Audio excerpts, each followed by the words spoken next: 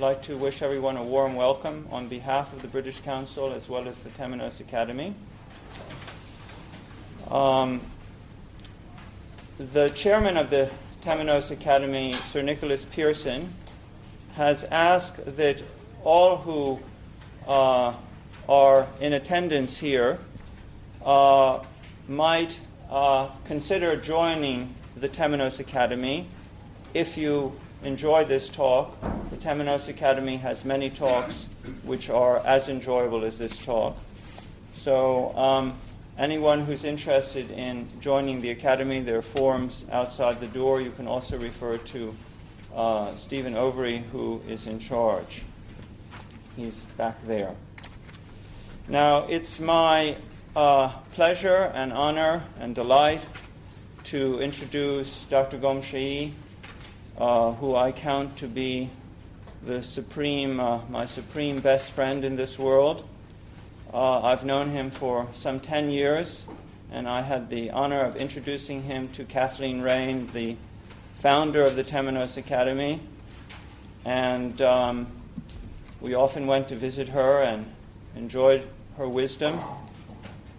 And so he has spoken at length at the Temenos Academy in the past. I believe his first lecture at the Academy was in 1996, where he spoke on, the poetics and the aesthetics of the Persian Sufi tradition.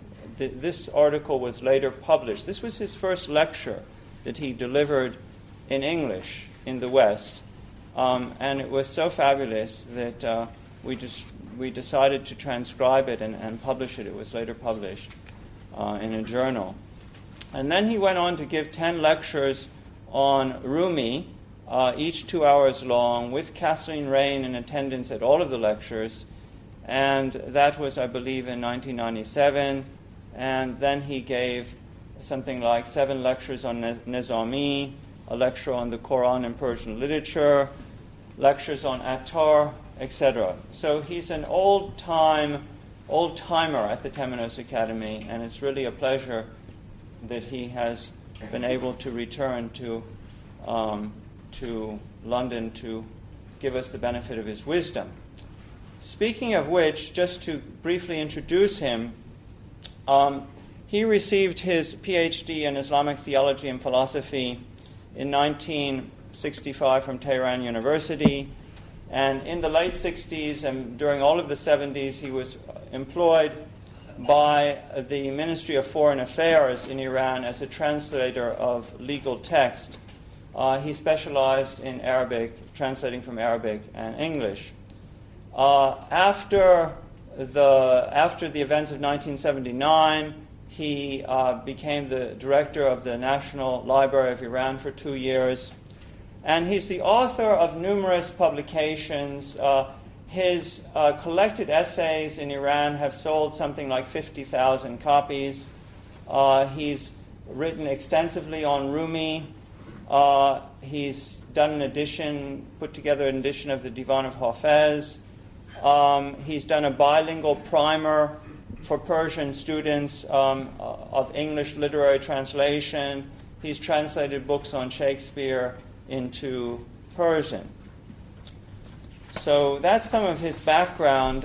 He's on the tail end of one of his phenomenal lecture tours. He's given 15 lectures in the last 25 days and been in most of the countries of Europe.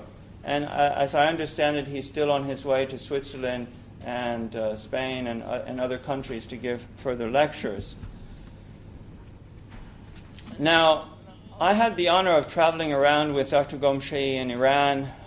In 2004, we visited 4 different cities. And the interesting thing about Iran is that everywhere he goes, he has a crowd of 10 to 15 people following him saying, will you give me advice on the difference between free will and predetermination? And what is the difference between the soul and the spirit? And by the way, I do have a problem with my younger son. And this sort of thing. And he takes the time aside to answer the questions of the stewardess who brings him specially tea for him especially. No one else in the airline gets tea, but he gets tea.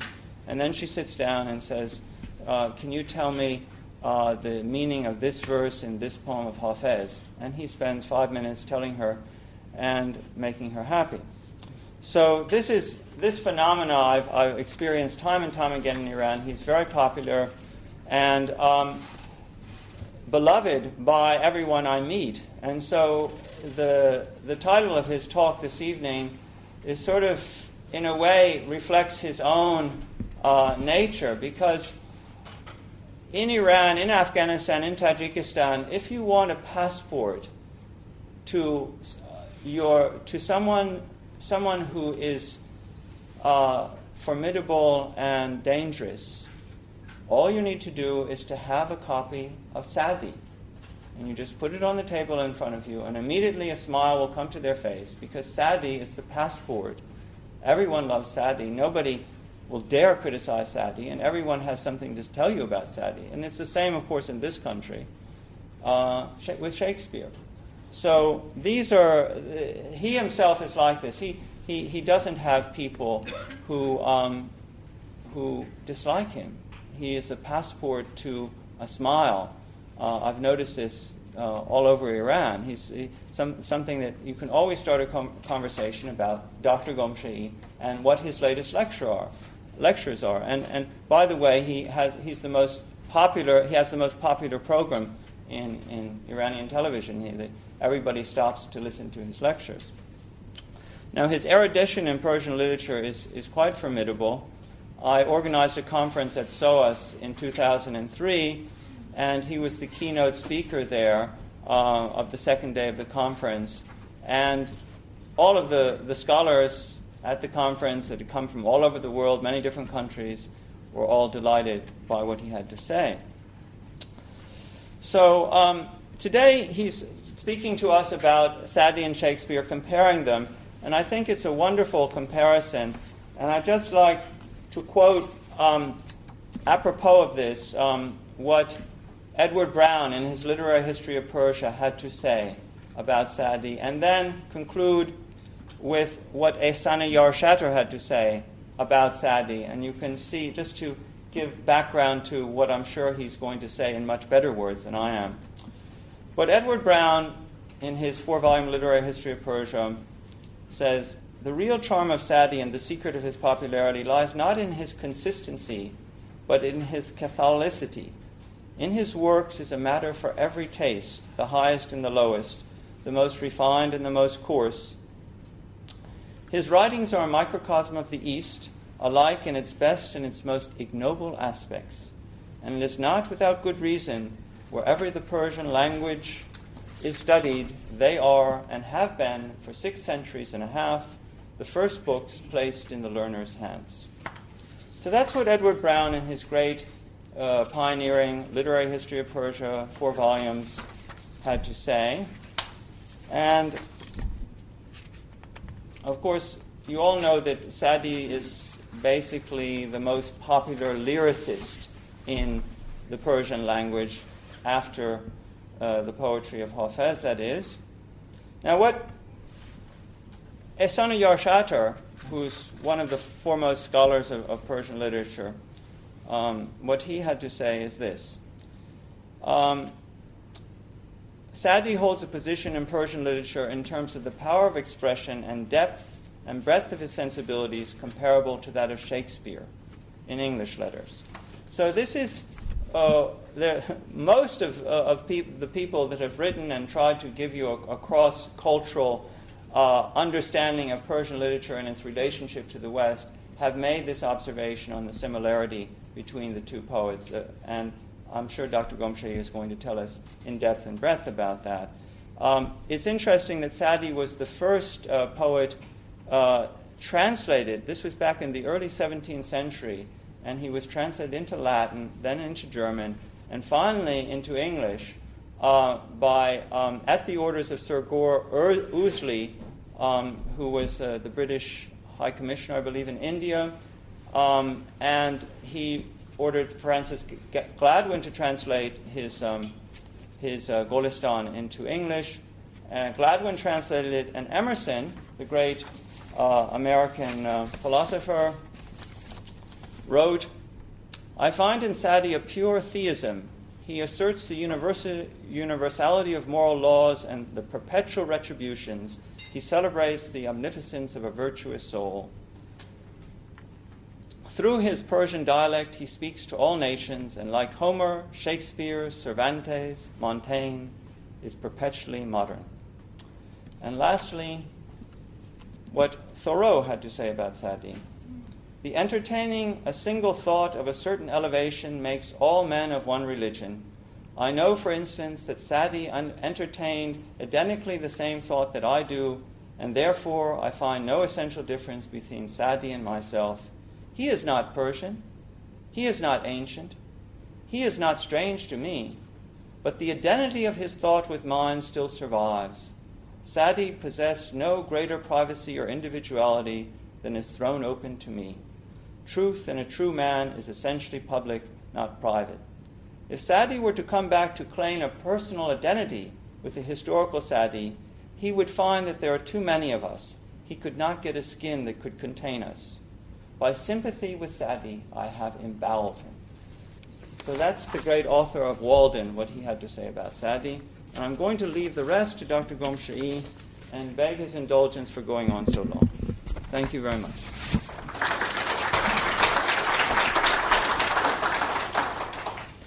Good evening, ladies and gentlemen.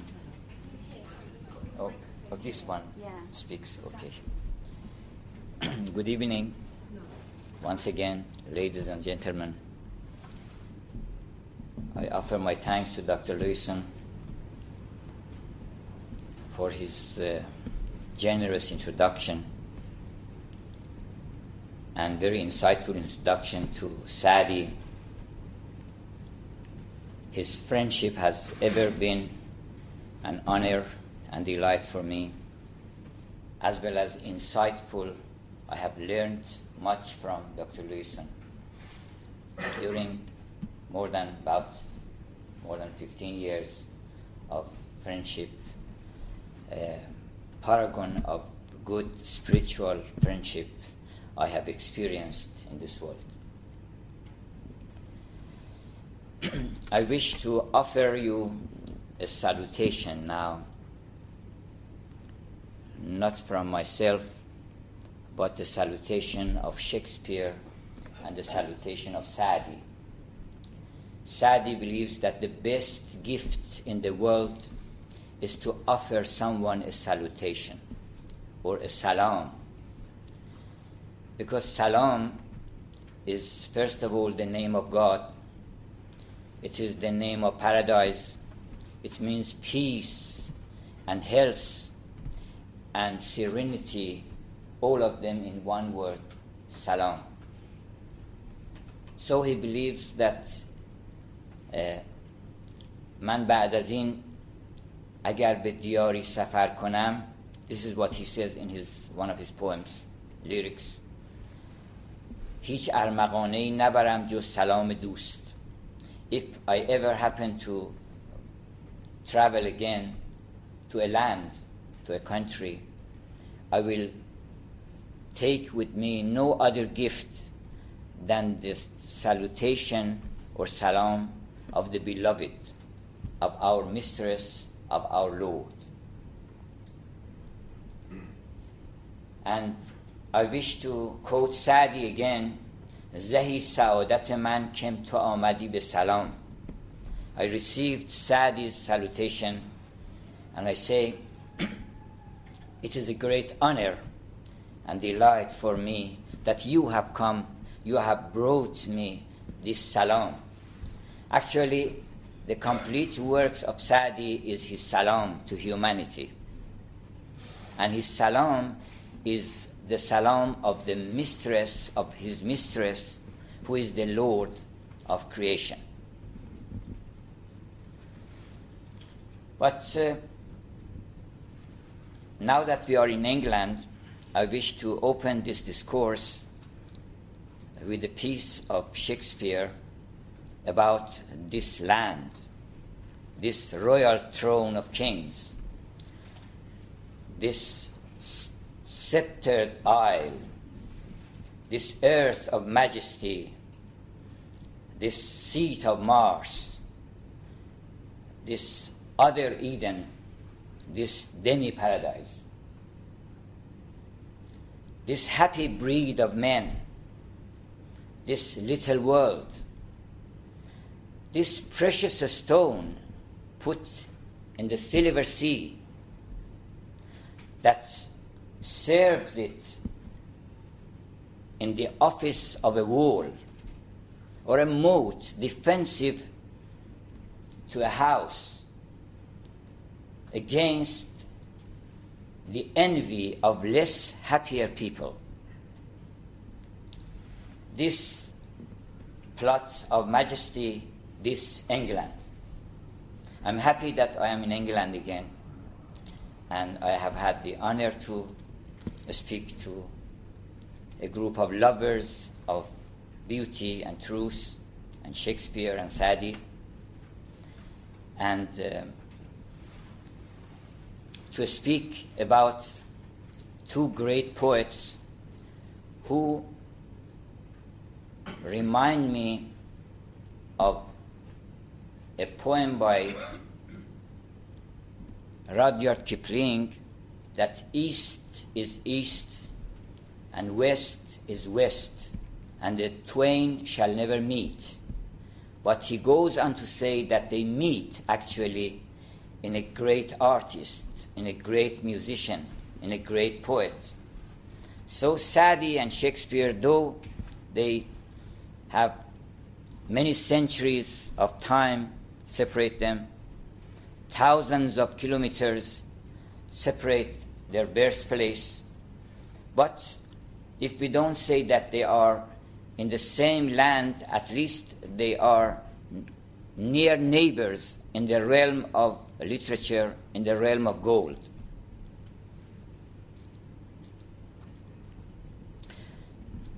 As Dr. Lewison mentioned, many great poets have praised Sadi, and many great poets have praised Shakespeare, and have said much about Shakespeare.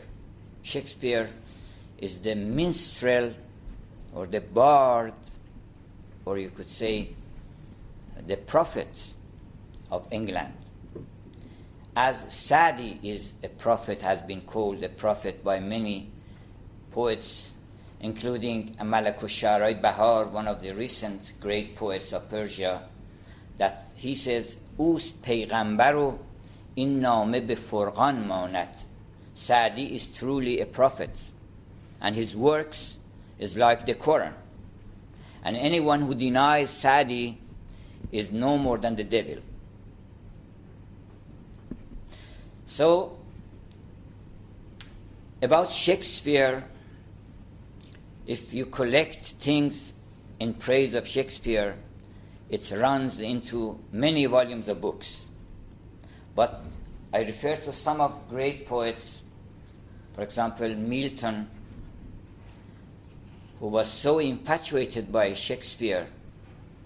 He says that, oh, what needs my dear Shakespeare for his holy bones, for his holy dust, to build a pyramid as high as the sky. He doesn't need that, because he has himself, he is the best architect, and he has created a mausoleum for himself that king would wish to die for that mausoleum. And Matthew Arnold says, others abide our question, thou art free. And then he goes on to say what Shakespeare has done, what he has seen in this world.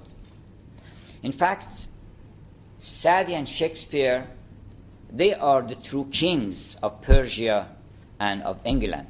Because other kings, just Shakespeare says, let's sit down for the sake of God for a moment on the earth and think about the end, the death of the kings. They all died away. While Shakespeare was not a king who had conquered a territory, conquered a country, but he had created a country. Shakespeare is himself the king of his own country, and he has added to the countries of the world. He has enriched us. One of the great French writers says that Shakespeare is a continent, is a great, great land, and he has created so many crowds of great people. And so Saadi says, Jahan be tigh fasahat girefti, Saadi, O Saadi, you have conquered the whole world by the sword of your eloquence. So in Persian literature, actually, when they speak of kings, of princes, it means great artists and great poets, particularly.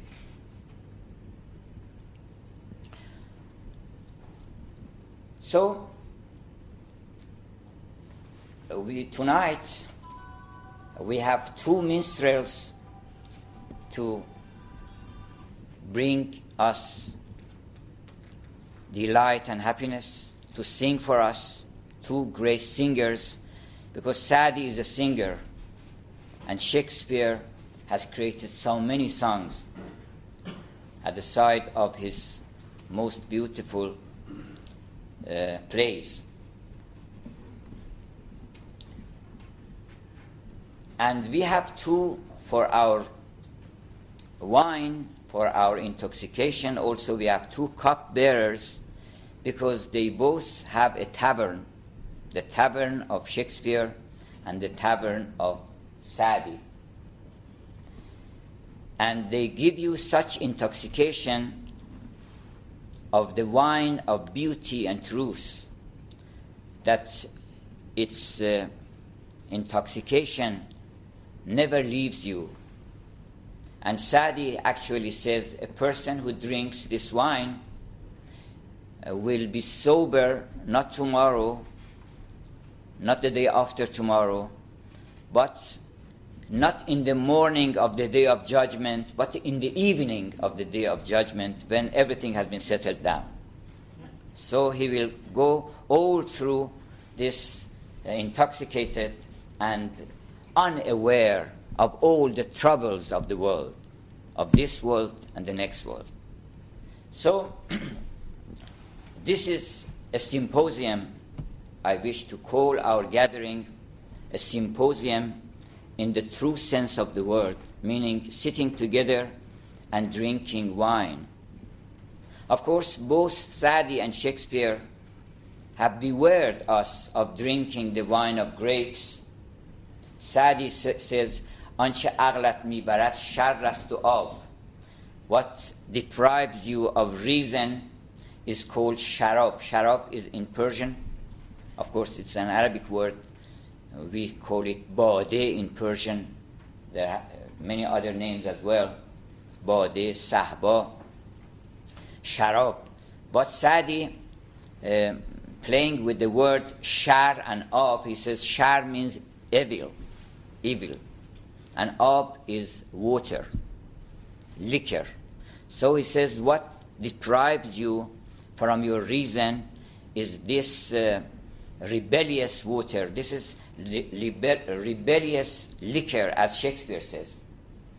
Actually, a servant is calling to his lord in one of his plays that, "Oh, my lord, don't deprive me of your service, although I am old.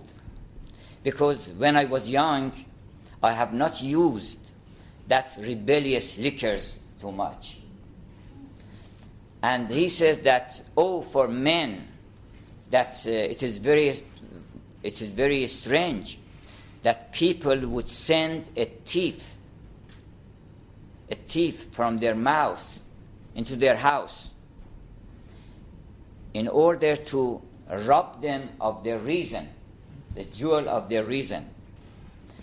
And it is more strange, it is a stranger that people with revelry and pleasance and joy, celebrate their coming from humanity to the world of animals. Because when they lose their reason, they are in the realm of the beasts. This is what Shakespeare says. So they offer higher and more qualified and better wines in their own taverns, which one cannot find in the taverns at the side of the river Rhine.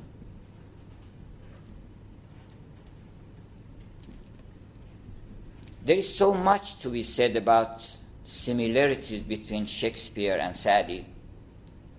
I can only give you just a list of some of them, and it needs, as in Persian we say, it needs a night with full moon to sit together with nothing to do so that we could discuss about this. But first of all, Saadi and Shakespeare are both most popular poets in their country.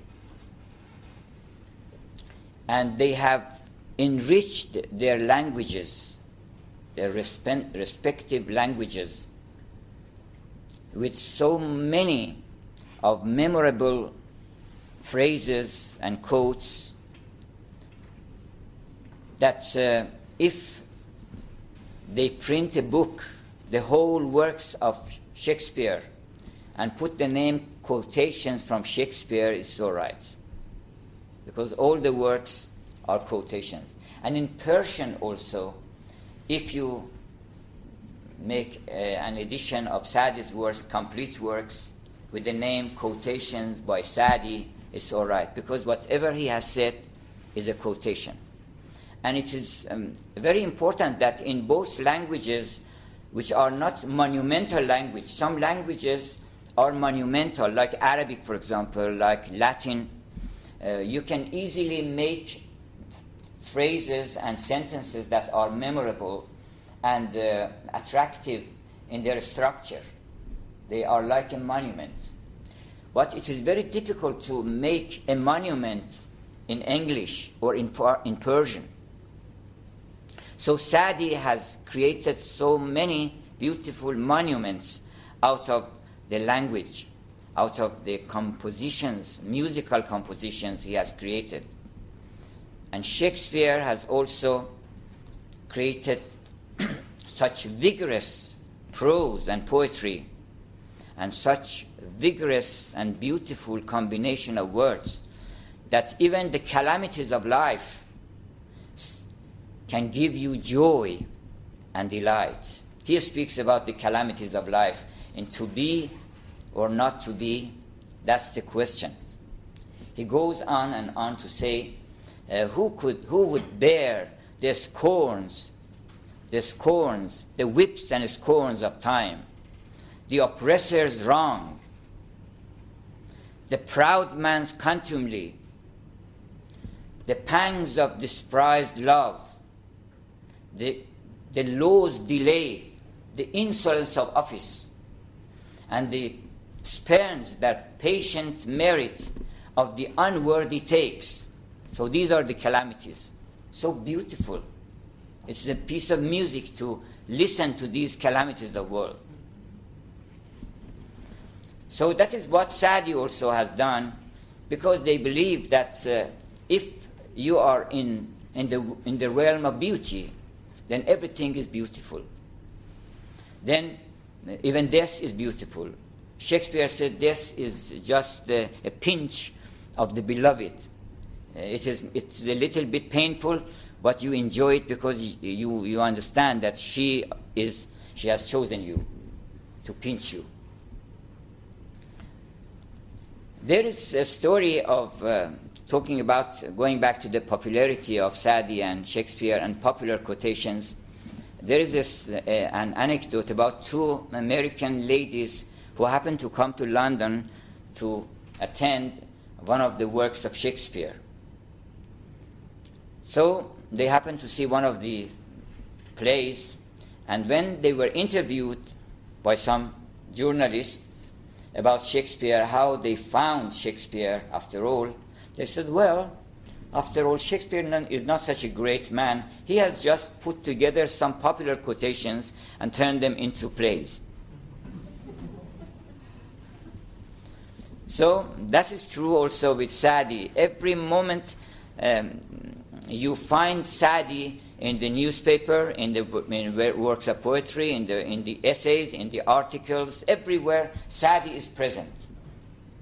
And his words and combinations are even chosen as the title of the book. Just as Shakespeare, when he says life, he is talking about life, it's a tale told by an idiot, full of sound and fury, signifying nothing. So Sound and Fury is the name of a novel. Brave New World is Shakespeare. And there are so many of these names borrowed from Shakespeare to give, to ornate their works.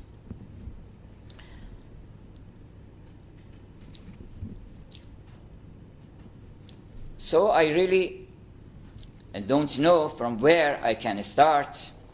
It's better to start from one of the things most emphasized by Shakespeare and by Saadi in the realm of morality is the law of compensation. That this world, the world of morality, just like the material world, has certain laws, certain sure laws. And if you do A, B would follow. And you have to wait for B if you do A. And if you plant dates or thorns, you have to wait for the fruit of what you have planted. خرما نتوان خورد. You cannot get dates, sweet dates, از این خار که کشتیم, from the thorn you have planted. So Shakespeare, in his famous work Macbeth, he has put some words in the mouth of the weird sisters, the wizards, the three witches. As they are going to tempt, before they start tempting Macbeth, they are singing for themselves. And this is the refrain of their song, that fair is foul, foul is fair. Hover in the filthy air. So what does that mean? This is the most devilish saying which Shakespeare has put in the mouth of the three weird sisters. Any criminal, this is the theology, the ideology of anyone who wants to do something wrong. That there is no difference between fair and foul.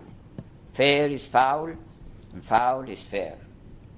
And Shakespeare, in all his plays, is actually trying to prove that it is not right. They are lying. They are the devils.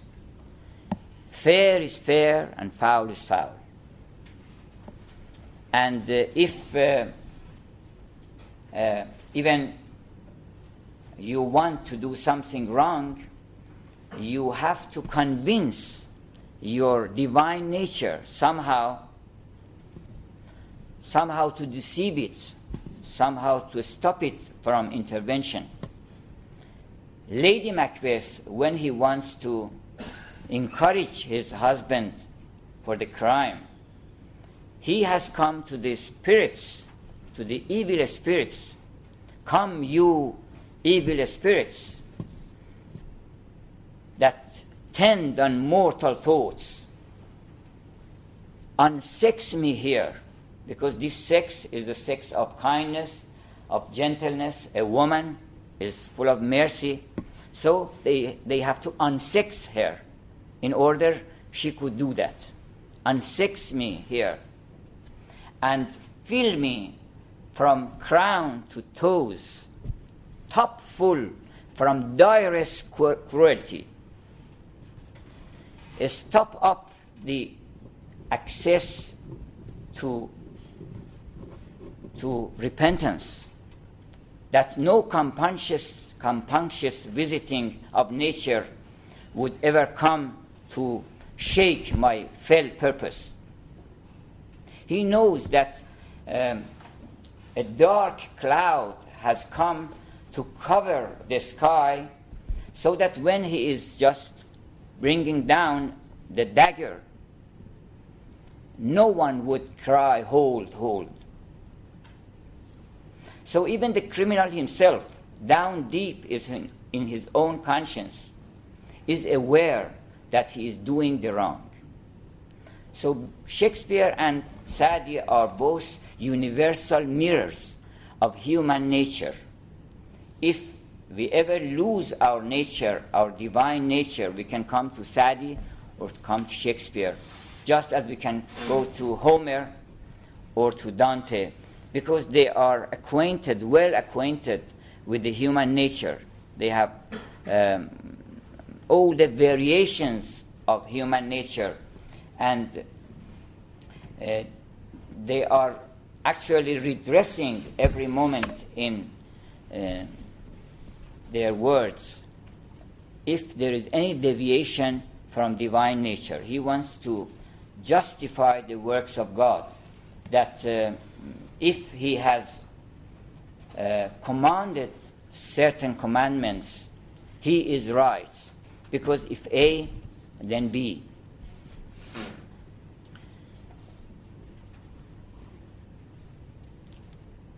I am reminded of another poem by Shakespeare,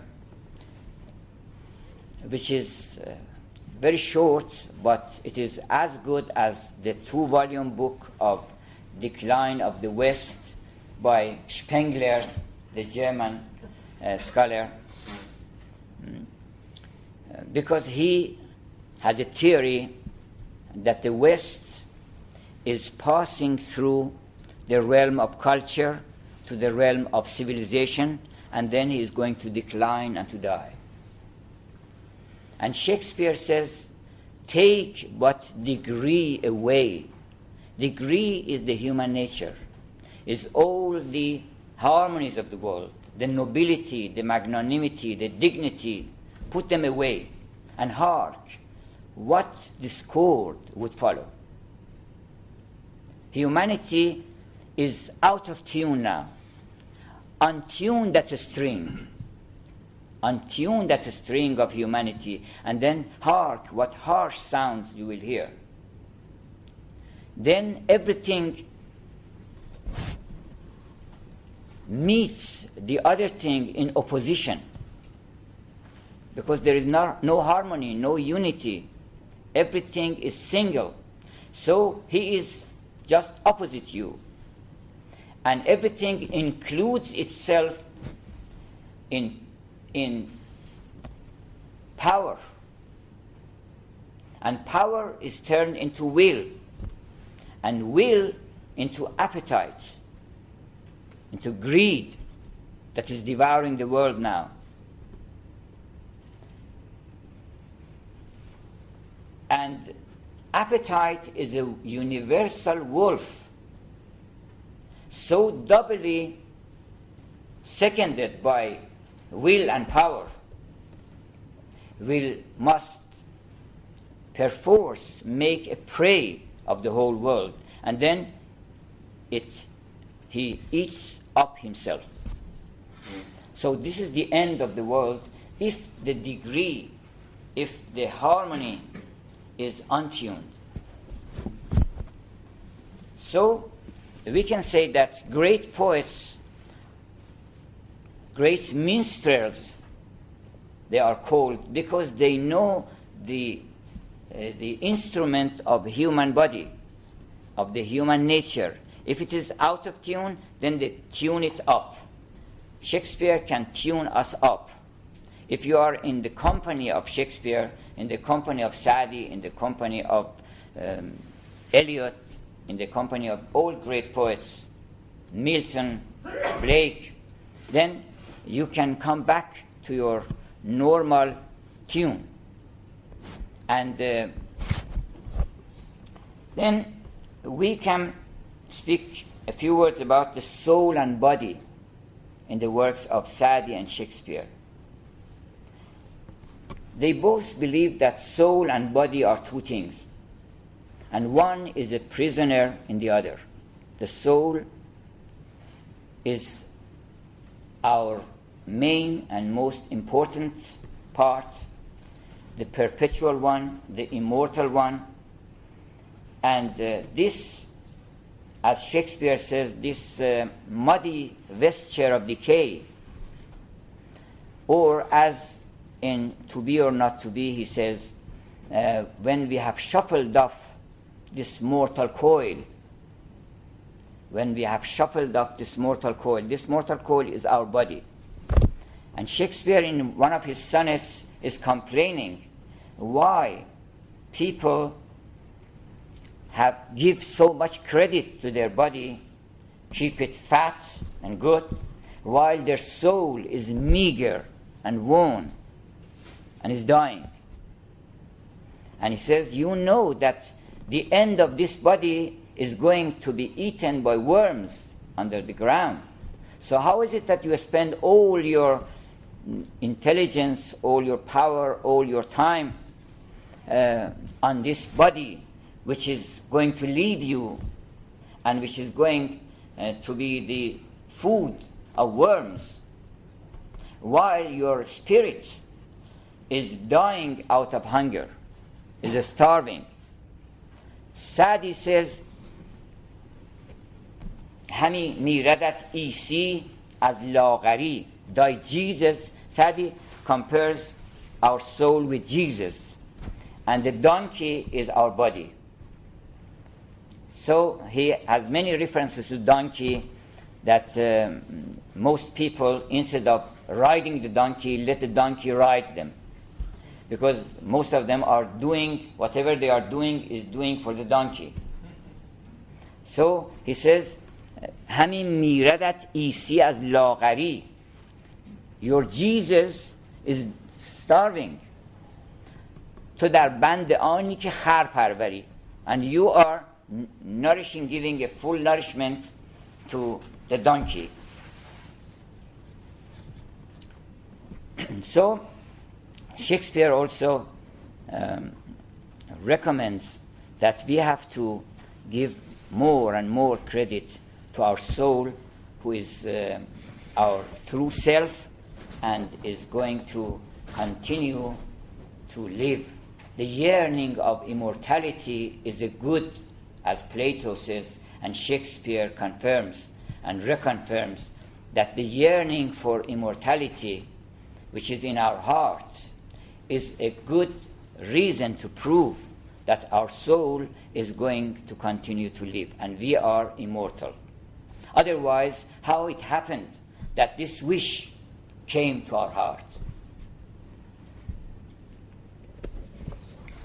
Then we come to the question of love, which is most important. It is at the heart of Saadi's works and at the heart of Shakespeare's works. Shakespeare actually says, if this be wrong and upon me proved, I would never writ, nor any man ever loved, because everything is done for the sake of love in this world. Of course, in his famous sonnet, let me not to the marriage of true minds admit impediment.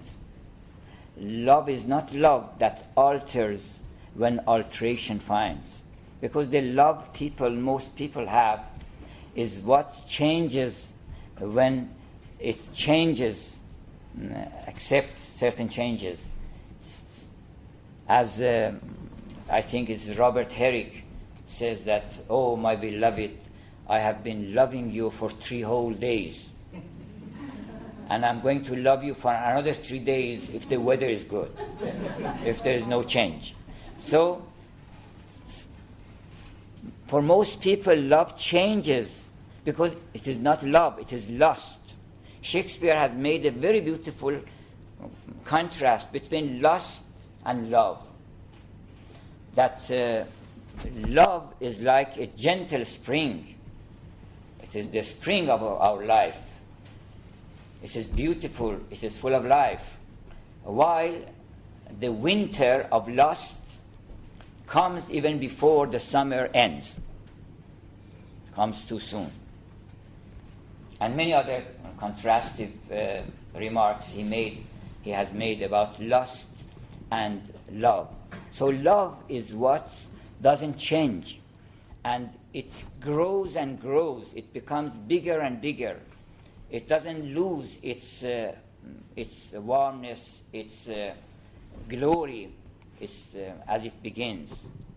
But other thing, this question of mutability, which is both in Saadi and Shakespeare, I will speak about it later. Shakespeare constantly speaks about we rot and rot, from hour to hour we bloom and bloom. It's about a fool who was wearing motley in As You Like It. Somebody is passing and he finds one of the fools lying in the sun. He says, "Oh, good morning, fool." He said, "Don't call me fool, because I have some wisdom to teach you." And then he takes out a sundial out of his pocket and puts it in the sun and says, "Well, it is now 10 o'clock. And 1 hour before was 9 o'clock. Another hour would be 11 o'clock. And thus, from hour to hour, we bloom and bloom. And from hour to hour, we rot and rot. And there hangs the tale. This is the tale of our life." So, love is not something that rots and rots, but it blooms and blooms all the time. Saadi is actually the great master of lyric poetry before Hafiz. Hafiz actually has made some improvement upon Saadi, but most scholars believe that we cannot categorically say that Hafiz is greater in lyricism than Saadi, because each has its own proper place in our heart, has its two different fruits, like apple and fig, for example, or grapes. But Saadi speaks of love, the love of beauty, the love of truth, and the love of good, which is the love of God. That is what unifies the whole world. And he says that به جهان خرم از آنم که جهان خرم از اوست، عاشقم بر همه عالم که همه عالم از اوست. I am in this world, I am delighted by the one who is the owner of the world. And I love everyone in the world because they all belong to him. So his famous poem, بنی آدم اعضای یک پیکرند که در آفرینش یک گوهرند, it comes from this universal love, that Bani Adam, the sons of Adam, are all like the limbs of one body. If one limb is put to pain, other limbs are restless. So a person who is careless about the pains and sorrows of others, he cannot be properly called a human being. And Shakespeare said, if our only market, our only good in this world is eating and sleeping, so we can claim no more than being a beast, because they do the same. And the great creator who has created us all, he has not given us this jewel of reason, this noble reason, just to rot in us and to fuss in us, unused. So we have to make use of our reason, and reason is the great leader, as Ferdowsi says, به درگاه او خرد را به درگاه او رهنمون. Reason is the guide to the threshold of God. So if we don't make use of our reason, then Shakespeare says we can not claim to be a human being. And Sadi says خور و خواب و خشم و شهوت. Yani in 4 words he has given the story of a majority of people in the world. Khor is eating, khab, sleeping, and anger, wrath, because people have clashes with each other, and lust. So this is what we have in common with all other animals. Shagab است و جهل و ظلمت, it's all darkness and it's all ignorance. حیوان خبر ندارد ز مقام آدمیت. An animal cannot understand the lofty state of human being.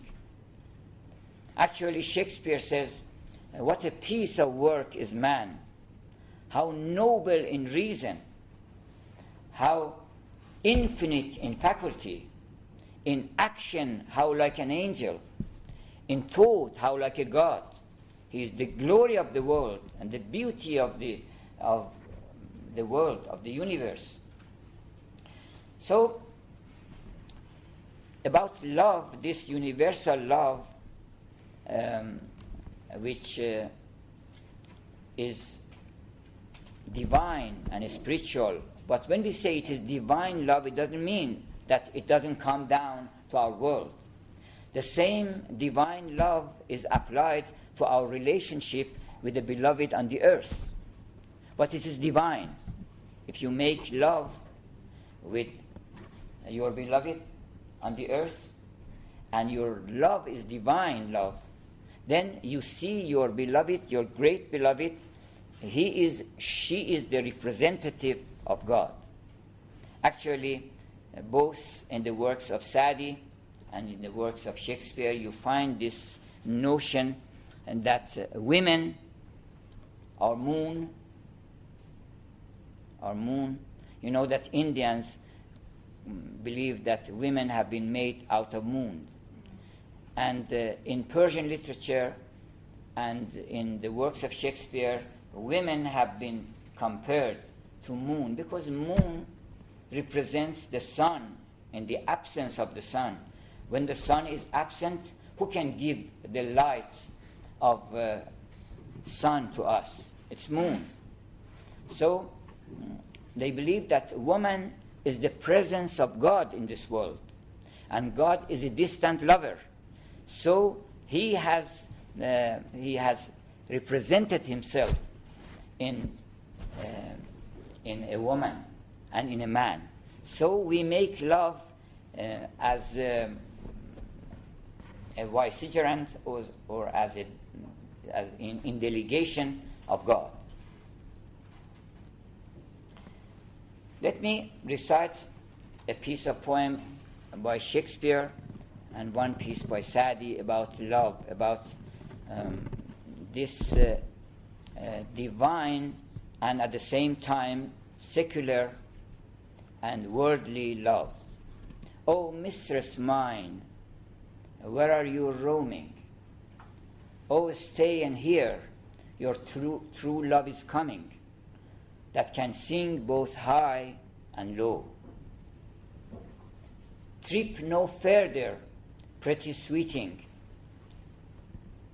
Journeys end in lovers' meeting. Sadi says you have to be a traveler and a traveler and a traveler until you come to your beloved. Then you can wait. You can stop. Before that, you shouldn't stop in any place because you have not reached your beloved yet. So journeys end. Even the journey of a Sufi. A Sufi is the traveler towards his beloved.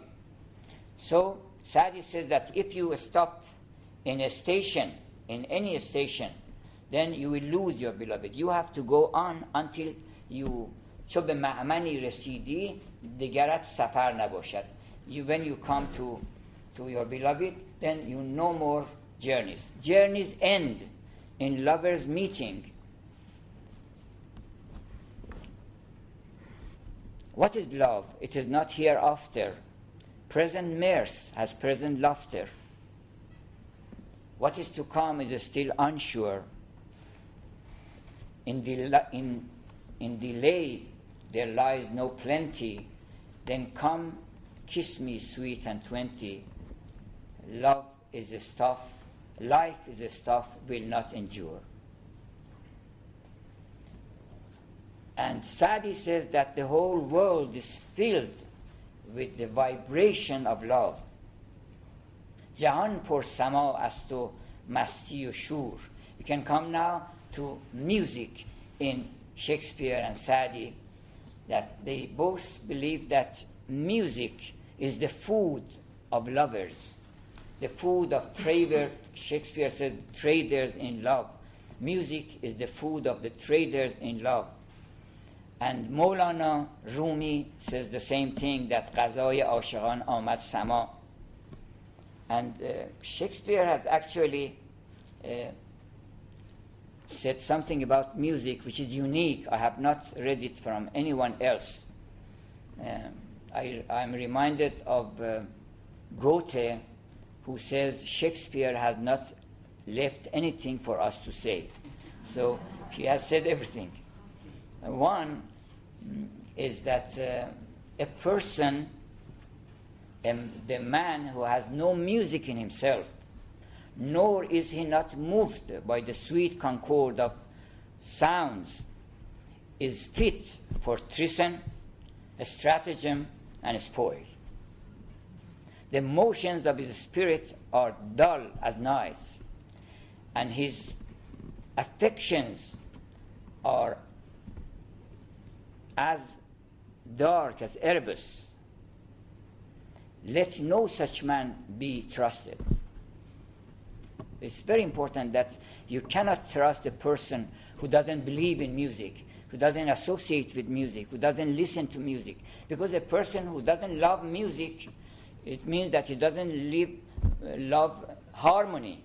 So he must love some disharmony. So disharmony is crime, and when it comes to your body, it is illness. When it comes to the society, it is crime. When it comes to economics, it is injustice. Everywhere, when disharmony comes, something is wrong. So, Sadi says that شتر را چو شور و طرب در سر است. Even all animals respond to music. If now that we see that even a camel responds to the songs, there are in Arabic poetry there are certain songs which are particularly sung for to incite and to stimulate camels to run faster. And they call it Hodi, the song of Hodi. So Sadi has also a story that once we were traveling in a caravan, in a group, and there was an ascetic among us, a fanatic, who was all the time complaining about the ways people are behaving and what they say and what is this is wrong and this is illegal. And then he was against music. And somebody was singing in the caravan, and he was blaming him, why you are singing. And then somewhere the camel of the ascetic just came to such delight and joy that just ran away and threw this ascetic down on the ground and went away. And Sadi says, I said to the ascetic, look, even the camel is responding and you are careless still. So in one poem he says, شتر را چو شور و طرب در سر است اگر آدمی را نباشد خر است. Now that even the camel can respond to good music, if a human being doesn't respond, he is no more than a donkey. And Sadi also has another recommendation about this music, that if you see that a donkey is braying, keep your voice and don't waste it.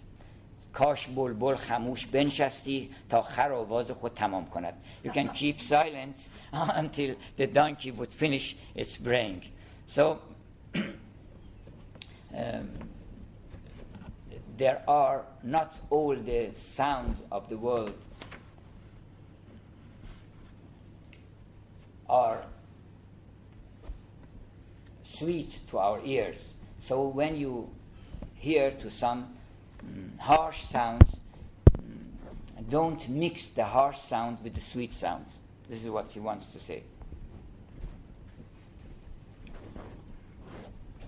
Now, something about nature. Sadi is a lover of nature. Nature is the teacher for Sadi. And he believes that all nature is actually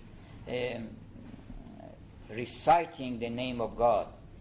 And Shakespeare is a follower and imitator of nature, not the outside nature, but also his own nature.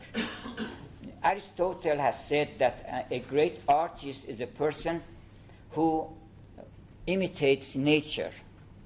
And some intellectuals blame Aristotle why he has said that. We shouldn't follow nature. We shouldn't imitate, because imitation is suicide. Why should we imitate nature? They don't know that nature doesn't mean the nature outside only. It means our own nature, our own heart.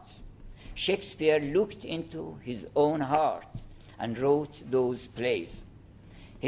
One of the sure signs of genius is that the great man looks into his own heart and comes to believe that whatever he finds good is good for all humanity.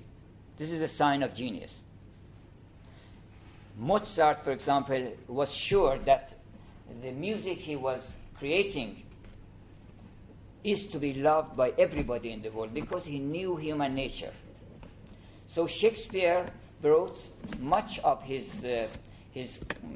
similes and imagery of Shakespeare, which is unique in world literature, comes directly out of his own heart and his own nature. But at the same time, he had a sharp eyes for nature, and he looked very deep and penetrating into the mysteries of nature. About the uses of adversity, he says, how sweet are the uses of adversity. Then he wants to give an image. The uses of adversity, that ugly and venomous like a toad still wears 2 jewels on its head. So it has 2 jewels. And then he goes on to say, and if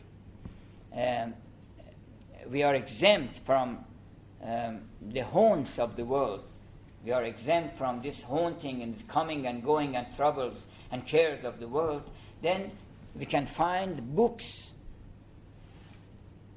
we can find tongues in the trees, in the leaves of trees. Every leaf would be a tongue. And books in the running brooks. And sermon in stones. And sermons in stones. And good in everything. So this is actually, it indicates that Shakespeare was also a great mystic. Only a mystic can see everything is right. Everything is okay when compared to God. When we say that something is wrong and something is right, in our relationships, it's all right. But when it comes to the universe, for Shakespeare, everything is all right. Shakespeare has created Desdemona as good as Iago, because Iago is created by Shakespeare, and he has used his time and his skill and his eloquence for both of them. So he says that you can find good in everything. And even in the wrong things of the world, he says that they are our teachers. Even the criminals, the impolite people, the insolence of office, they are all our teachers. In one of his one of his plays, he says, these our neighbors do us a great service. And his friend says, well, what service do they give us? Well, they give us the list of all the things we shouldn't do. So this is what our neighbors are doing. So this is what Saadi says, لقمان را گفتن ادب از که آموختی گفت از بی ادبان. They asked Luqman, who was a great wise man, a sage, that how did you learn this politeness and etiquette and courtesy? How did you get it? He said, I got it from discourteous people. So whatever I found disliking, I found unpleasing, then I rejected it. So you can make use of everything. Even the devil can teach you something. Then I'm gradually coming to close, but we will go to the states of life and mutability of life. Shakespeare worked in the theater. She knew very well from close hand that these kings are nobody. Because who was King Richard? A poor man who was coming with a chariot in the morning, and he had 50 pounds of salary per month to work for the Globe, for the theater. So he knew that they are nobody. They just wear some crown, and then they are given some authority, a brief authority, to cut the head of this and to put anger against that, and then it is time to go. So Shakespeare was very aware of this and has written very beautiful pieces of the inconstancy of this world and the nearness of this to all people. And he has mocked all pride and greed and avarice and all the vices of the world. For Shakespeare is a source of laughter, because actually vices are incongruous with the lofty state of humanity. So incongruity creates laughter. When you say that two things are incongruous, they are in quite opposite each other, then you laugh. This is one of the reasons, because we laugh with our reason. And reason distinguishes between whether it is congruous or incongruous. So when it is incongruous and it's not very important, then you burst into laughter. So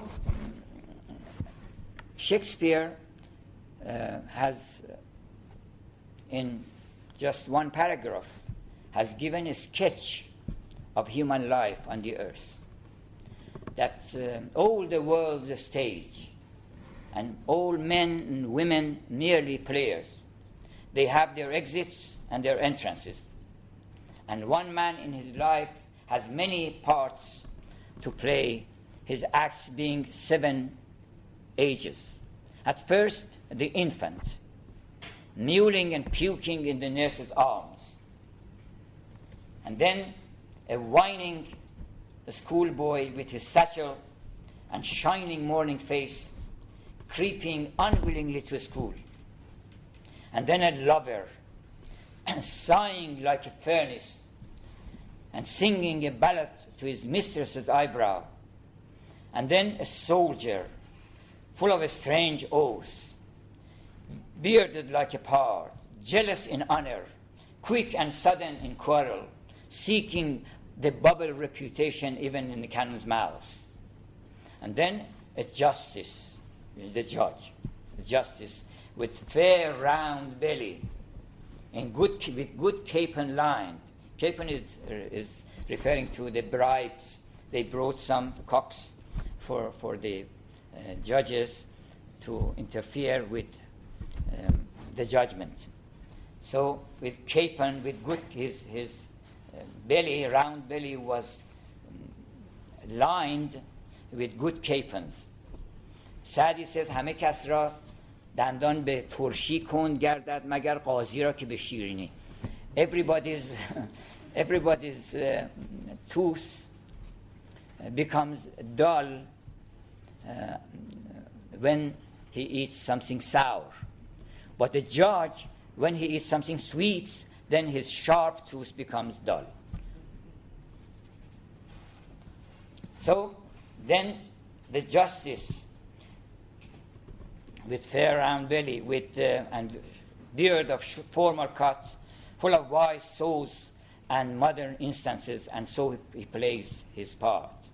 And then, in the last scene of all, that ends this eventful, strange story, is mere oblivion and sun's teeth, sun's eyes, sun's taste, sun's everything. Somebody comes and from the other side of the stage goes out. So such beautiful sketches, minimalist. If they, some artists today, they believe that we have to use minimal possible lines in a painting and minimal possible words in poetry. So who is more minimalist than Shakespeare, that such beautiful sketches and to the point, each of them. But Saadi starts a little bit earlier. ای که وقتی نطفه بودی در شکم. In one of his قصائد, one of his odes, longer than sonnets, longer than lyrics. بس بگردید و بگردد روزگار، دل به دنیا در نبندد هوشیار. A wise man will not set his heart to the world because it is constantly revolving and moving. ای که وقتی نطفه بودی در شکم. You remember that once you were in the womb of your mother. And then وقت دیگر طفل بودی شیرخوار. And then you became a nursling seeking your mother's breast for milk. همچنین بالا گرفتی تا بلوغ. And then you bloomed and bloomed until you became a, as Shakespeare says, a shining morning face, a child. همچنین بالا گرفتی تا بلوغ. سرو بالایی شدی سیمین عذار. And you became like a cypress tree and with face like silver. همچنین تا مرد نامآور شدی. And then you grow up again and you became a soldier. مرد نامآور شدی فارس میدان و روز کارزار. And you became a fighter in the midst of the circle of in the battlefield. همچنین تا مرد نامآور شدی فارس میدان و روز کارزار. آنچه دیدی برقرار خود نمان. Whatever you have so far seen did not abide by you. So make sure that this state that you are now will not abide. دیر و زود این شکل و شخص نازنین. In a very short time, in a very brief time, Shakespeare says, out, out, brief candle, this life is so brief. In a very brief time, this beautiful and so dear body of yours will go under the earth. خاک خواهد will turn into dust, and the dust will go to the wind. I wish to end by a few words about the music in the works of Shakespeare and in the works of Saadi. Not their ideas about music, but the music in the very body of their poetry. Shakespeare is a great singer. In fact, a great musician of words. And he has used, music is, the basic ideas in music is rhythm, harmony, and melody, as well as contrast, contrepoint. So, the melody is idea, the ideas that comes to the mind of the poet. The harmony is the imagery. He takes a look at the idea and sees that it is like a moon, it is like a bird, it is like the sky, it is like an angel. Shakespeare says every angel, every star is an angel singing in his revolution in the sky. So this imagery is harmony in poetry. And the rhythm is present in the very body of poetry. In rhyme, we have rhyme and rhythm. Rhyme is one sort of harmony between sounds. At the end, you say, for example, that time of year, this is by Shakespeare, that time of years thou mayst in me behold, when yellow leaves, or none or few, do hang upon those boughs which shake against the cold. You see, this old and cold, this is rhyme. This is a similarity in sounds. About rhyme, Shakespeare is more various than Sa'di, because rhyme in Persian literature is limited. Rhyming is either rhyming couplets, means there are between two lines, they are rhymed together. So there is only one rhyme repeated at the end of each line. The whole work of Bustan, the garden of perfume of Sa'di, is only rhyming couplets. And his sonnets, lyrics, usually has only one rhyme all through the sonnet, because it starts by one rhyme and then it is continued in the second line, and then at the end of all lines you find the same. به شعر عرب در حالت است و طرب تو خود چه آدمی که از عشق بی خبری و سحری بی خبری از بس که در نظرم خوب آمدی صنما در هر که می نگرم گویی که در نظری.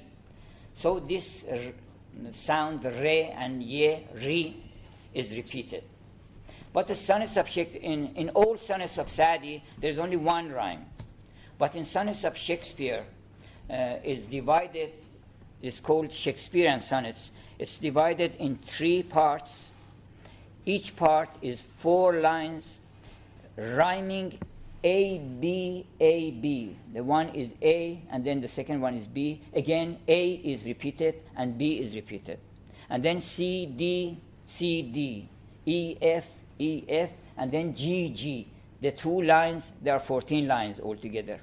There are 3 stanzas of this scheme, rhyming scheme, and then the 2 lines, the last line is rhyming couplets.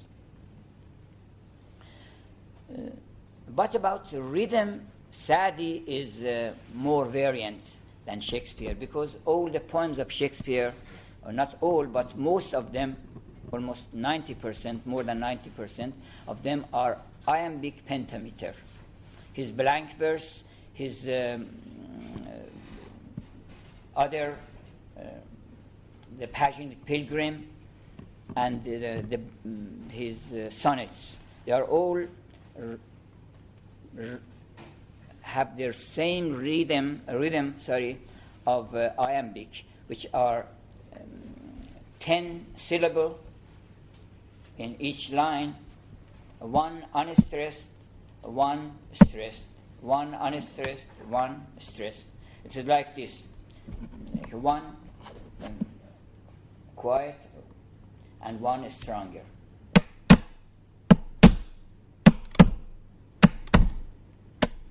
That time of year thou mayst me behold. Of course, you shouldn't recite it like that, but I'm just emphasizing to show that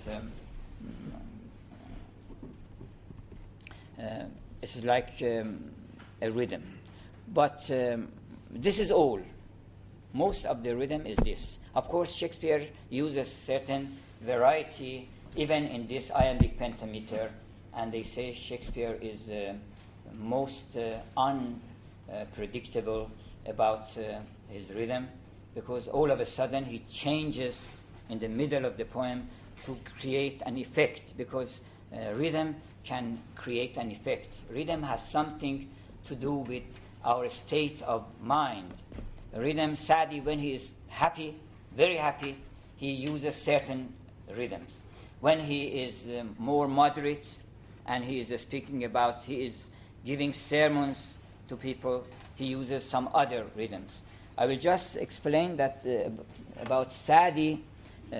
In Persian poetry, rhythm is not something of quality like English. In English, it's the quality. It is strong or quiet.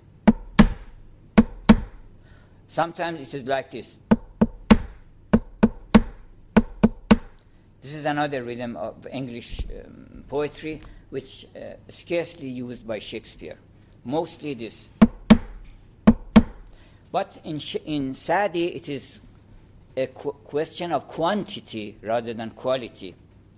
So it is, again, using the syllables, the consonants, and vowel sounds like this. It is either one beat or two beats or three beats together.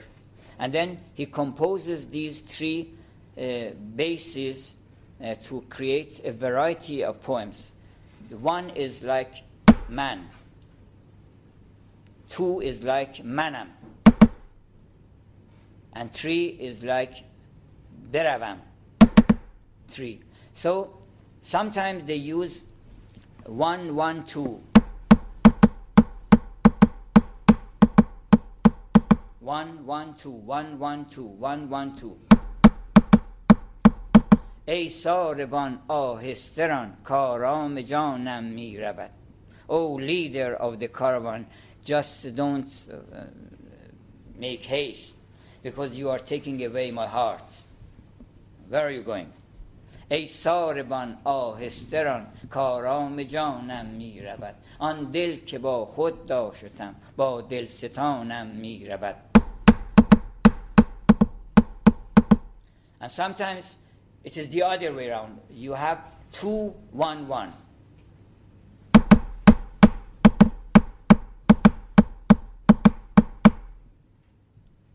نمیدانم چه میخواهی. Or there are many sonnets of this rhyme. اگر روزی رسد دستم که با دلدار بنشینم. And this poem I recited just now about the donkey and the camel, it has this very beautiful rhyme. It is 1, 1, 2, 3.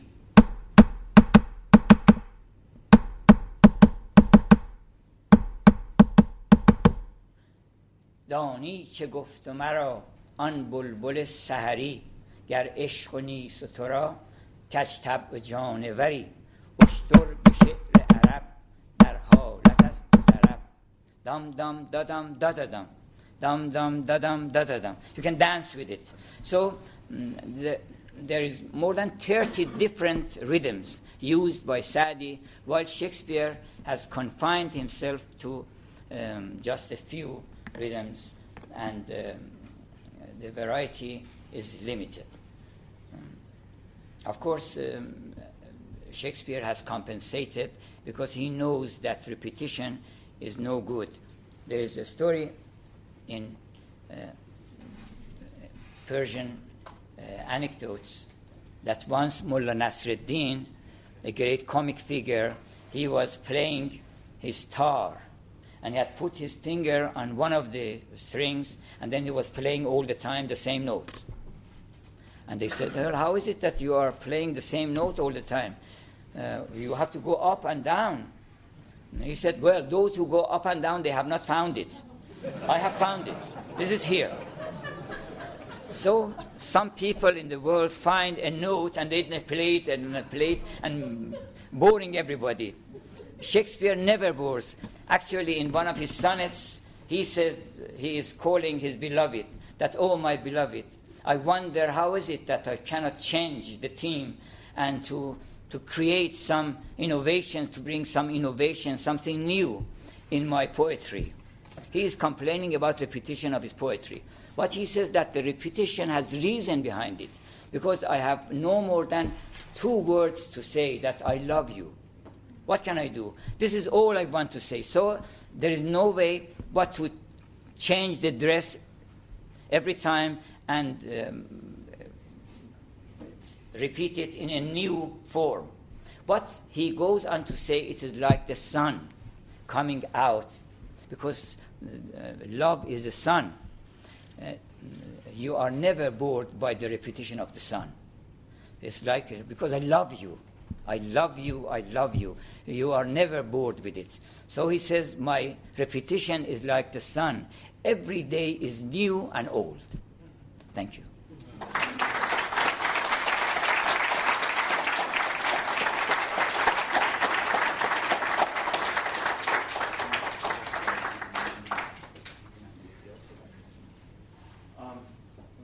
I think we have time maybe for one question. It's 8:30, and then we're going to refresh ourselves. So if anyone has any questions, please, one question, one good question.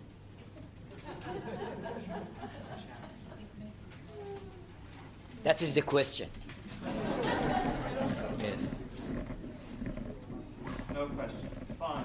So on behalf of the I'd like to, yes, Dr. Dogtree, could you explain if reason is the faculty that leads?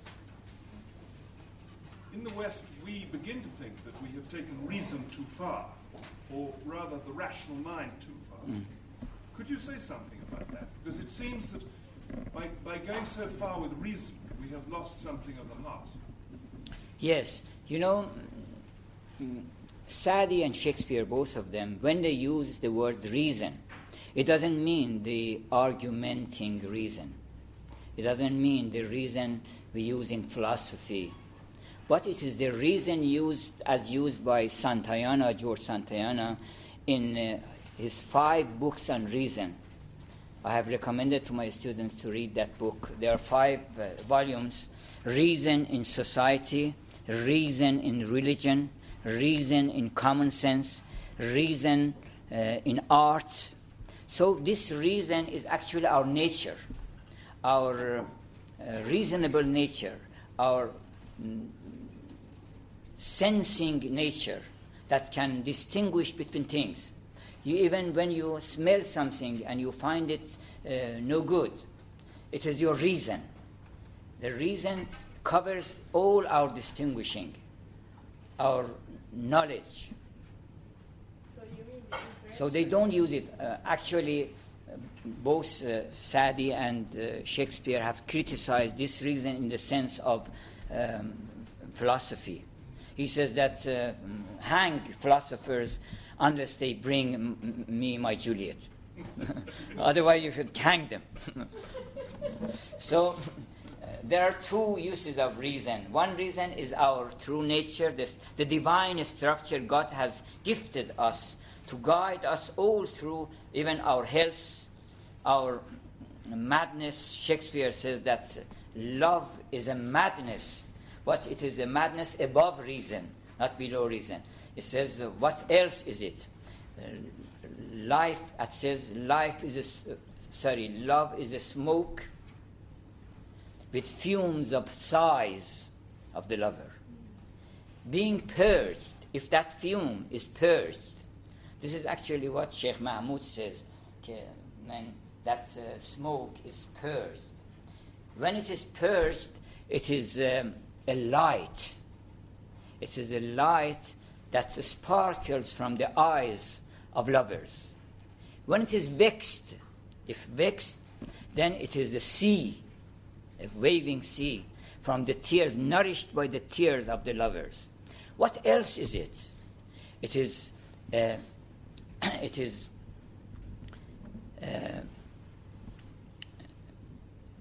reckless madness. It is a choking gall. It is a sweet. It is a sweet delight.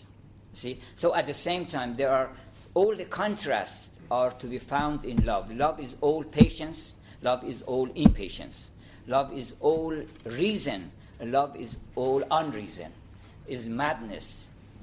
You see? So, in the sense of arguing reason that tries to, by using certain logical arguments, then Shakespeare says it doesn't go, there is more in this world than your reason. Yes.